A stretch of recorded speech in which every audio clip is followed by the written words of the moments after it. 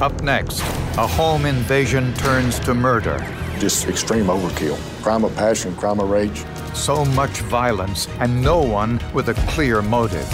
As best as law enforcement could establish, she had no enemy. That is, until police discover a romance gone horribly wrong. It was either going to be a lover or someone who wanted her out the way so that they could be the new lover. I don't know if a love triangle can go good, but this one went really bad.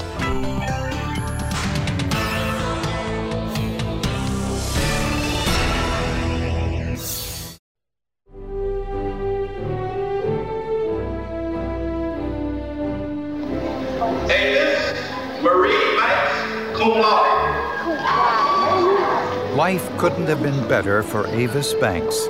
She graduated from college, found a job she loved in a daycare center, and met the man she planned to marry. But an unexpected pregnancy changed some of her plans. When I learned Ava was pregnant, I wasn't thrilled. And I know Ava's asked for forgiveness, and she was gonna make it right by marrying Keon. Her fiancé was Keon Pittman, a middle school teacher and basketball coach. Mr. Pittman was excited about the family that they were beginning. They had already picked a name out for the child. Avis and Keon bought a house together in a suburb of Jackson, Mississippi. But tragedy struck just a few months before the baby was due to be born. When Keon came home from work and found Avis lying on the garage floor in a pool of blood, police were called to the scene. Law enforcement immediately orders him away from the body. They want to make sure that he's not possibly the perpetrator in the case. Keon called us and asked my wife, "Need to get over here." And we turned the corner and I saw the emergency vehicle and all these police cars. But when I saw that yellow tape, I knew what that yellow tape means. So I knew then, that Ava was gone. Avis and her unborn child were pronounced dead at the scene. It was obvious that she had been shot in the head, in the chest, and possibly in the stomach. We weren't totally sure as to how many shots she had received at that time. It also appears as though she had been cut with some type of object. It appeared that the killer waited inside the house until Avis came home from work, then attacked when she stepped out of her car. The point of entry was the back door, where police found 2 high-quality shoe impressions. The prints on the glass door were fairly good prints, good clarity. They were 2-dimensional impressions in dirt on the glass door. Analysts estimated the prints were made from a man-size 8 shoe. It appeared the killer tried to kick the glass in. When that didn't work, the killer kicked through the door jamb. We were surprised that the glass didn't shatter. The deadbolt was still engaged, so we knew that back door was locked when entry was made. Several rooms in the house had been ransacked. Immediately suspicious, police performed a gunshot residue test on Keon's hands. We did discover particles of gunshot residue on Mr. Pittman. Mr. Pittman very well may have fired the fatal shots that killed Avis Banks. And Keon appeared to be unconcerned. He was laughing. I had to remind him that he had a fiancée and a baby that were dead.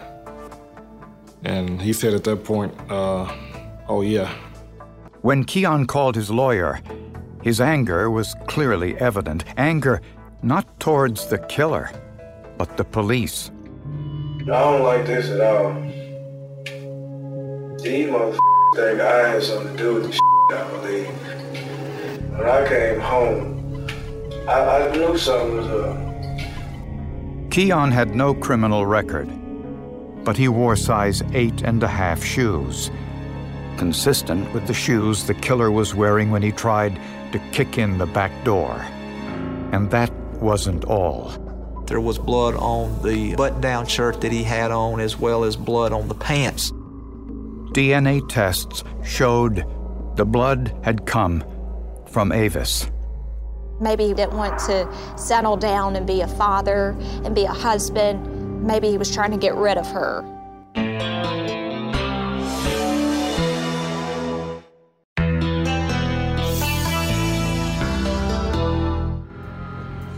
Police in Jackson, Mississippi were determined to find Avis Banks' killer.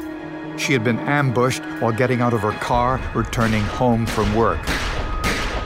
Avis was 5 months pregnant. We do take it kind of personal, and we were also tasked with fighting for that 5-month-old child who didn't have a chance to live in the world. She's my perfect child. I love all my kids, but they were not like Avis. They were not like Avis. The autopsy showed Avis Banks had been shot 4 times with a .38 caliber pistol. She had also been stabbed numerous times. There was defacing injuries. Whoever was doing this was wanting to injure her physically, injure her appearance, and then with the last and final slash to the throat, just extreme overkill. At first, investigators thought the motive was robbery, but that theory was discarded when police realized that despite the killer taking time to open drawers, nothing had been stolen. To us, the scene itself appeared to be staged. We didn't find anything of value that was missing from the house. When police interviewed Avis's fiancé, Keon Pittman, they found blood on his shirt. DNA tests showed the blood was Avis's. And a neighbor told police an interesting detail, that Keon always parked his car in front of the house and entered through the front door. But the night of the murder was different. This particular day, he raised the garage door when he got home. We believe he knew that Avis was laying in the garage. And the background check revealed Keon was a player. He had a lot of girls he was playing at the time. One of the women was 30-year-old Brenda Martin, the mother of one of the boys on the basketball team Keon coached. Miss Martin and Mr. Pittman were in the early stages of a relationship. That was in the form of flirting, telephone calls, text messages, things of that nature. Brenda Martin had no desire to talk to police. Brenda didn't want to have anything to do with this whole situation because she was married. She was married with children. Brenda denied any involvement in Avis's murder, and she had an alibi for the time of the crime. We didn't find anything with her that would put her at the scene, or phone records or anything. Brenda wasn't Keon's only love interest. Another was Carla Hughes, the 25-year-old cheerleading coach who worked at the same school with Keon. Apparently, they had been less than discreet with their relationship. They had been seen kissing several times in the restaurant, so I knew her to be at least more than a friend. Carla Hughes was the one that he was the most involved with, that he had, I guess, the most serious relationship and that he was seeing basically on a daily basis. Carla Hughes was a former beauty pageant contestant and the single mother of a 3-year-old son. When questioned by police, she adamantly denied the affair. He's not a boyfriend, he's just a friend. That's a guy. There's nothing sexual with him. Nothing. No, nothing. I can understand why Carla Hughes was lying initially. She didn't want to be in the mix of someone that's just been murdered.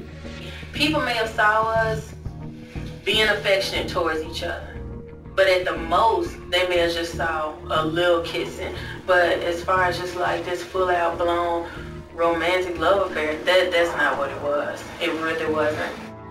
Carla denied any involvement in Avis Banks' murder and was an unlikely suspect, but she didn't have an alibi for the time of the murder.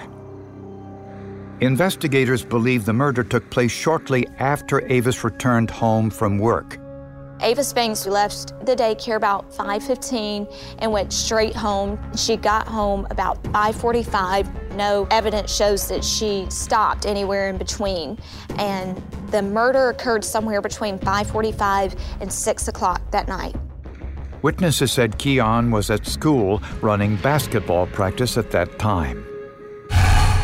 and his cell phone records confirmed he was at the school between 5:30 and 6 p.m.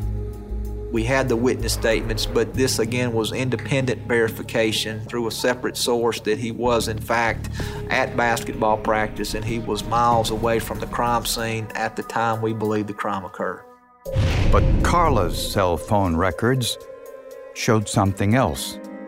Those records show that a little after 5:30 and then again at roughly 6:05 that Miss Hughes was in that area, that she was in the area at the same time that the murder occurred. And who was she calling? Hello? Keon Pittman.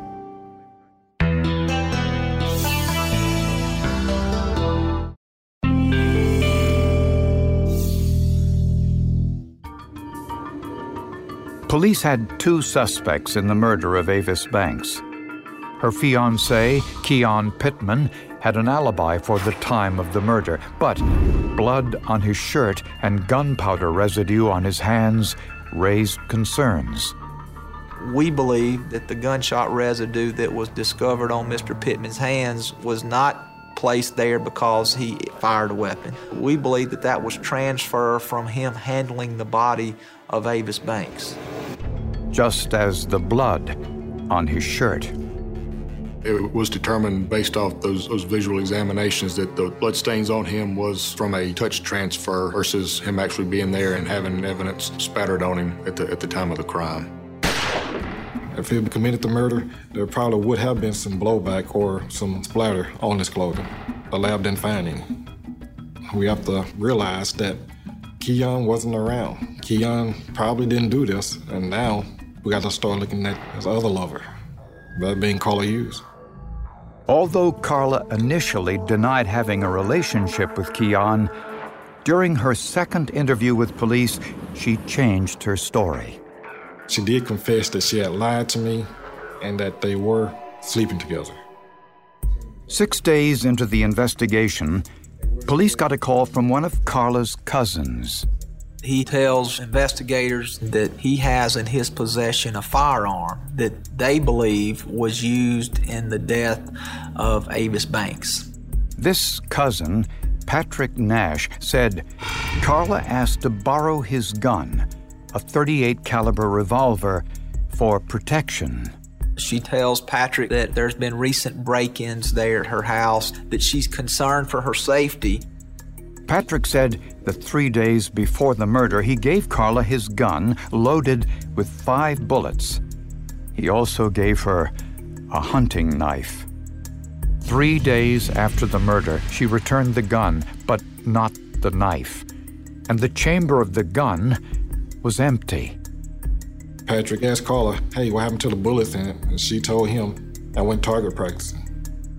The gun was given to ballistics experts and test-fired so that the bullets could be compared to those recovered from Avis's body.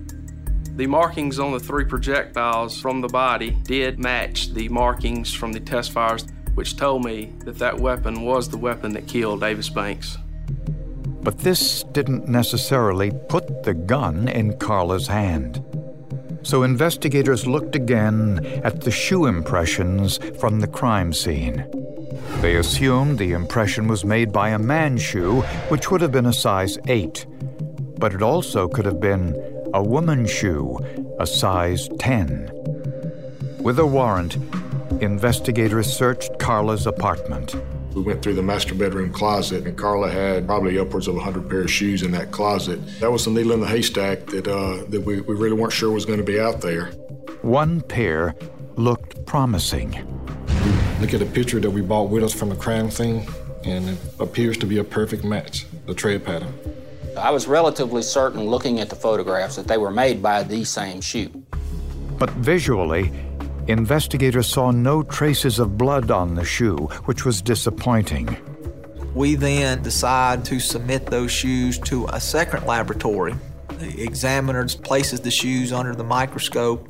This time, they found several microscopic stains that appeared to be blood.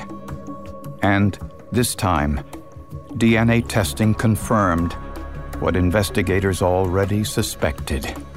Those shoes do in fact contain DNA and were later to match the DNA of Avis Banks. It puts her there in the presence of Miss Banks at the time of her death. The only thing police needed to figure out was whether Keon Pittman was involved.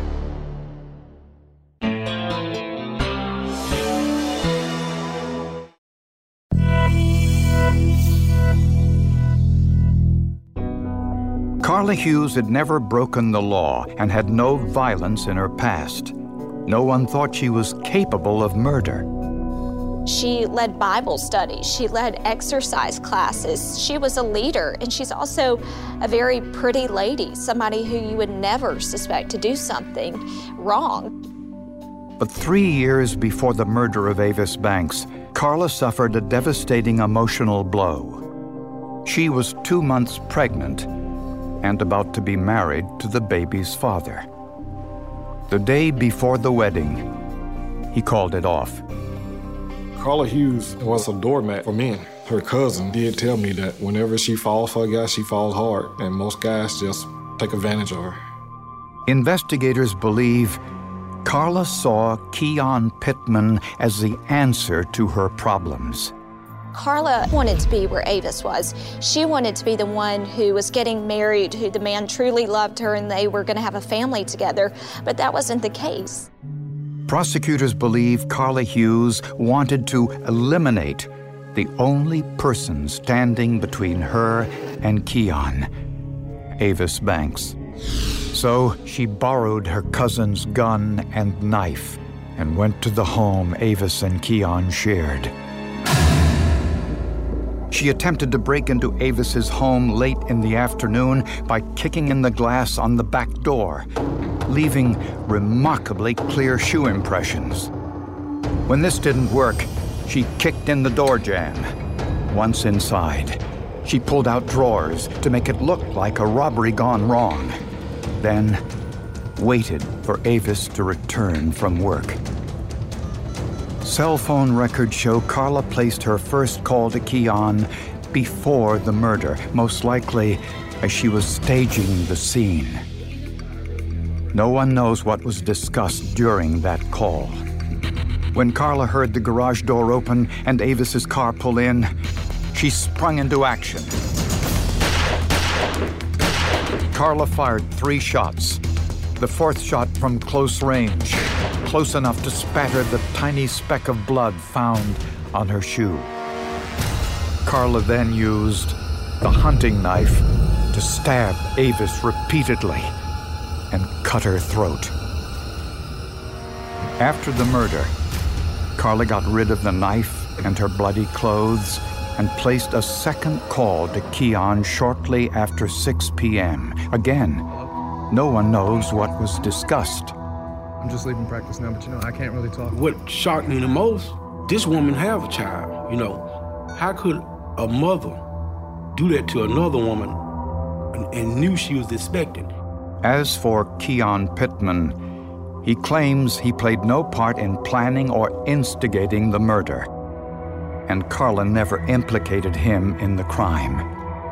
Some speculate he learned about the murders after they happened, but before he found Avis's body. We felt like that there was probably some conversation that night prior to Keon going home that led Keon to know that something had happened, and that Carla probably told him, "You said we couldn't be together, we can be now. I've taken care of what was in our way." That's what threw the red flag up for Keon.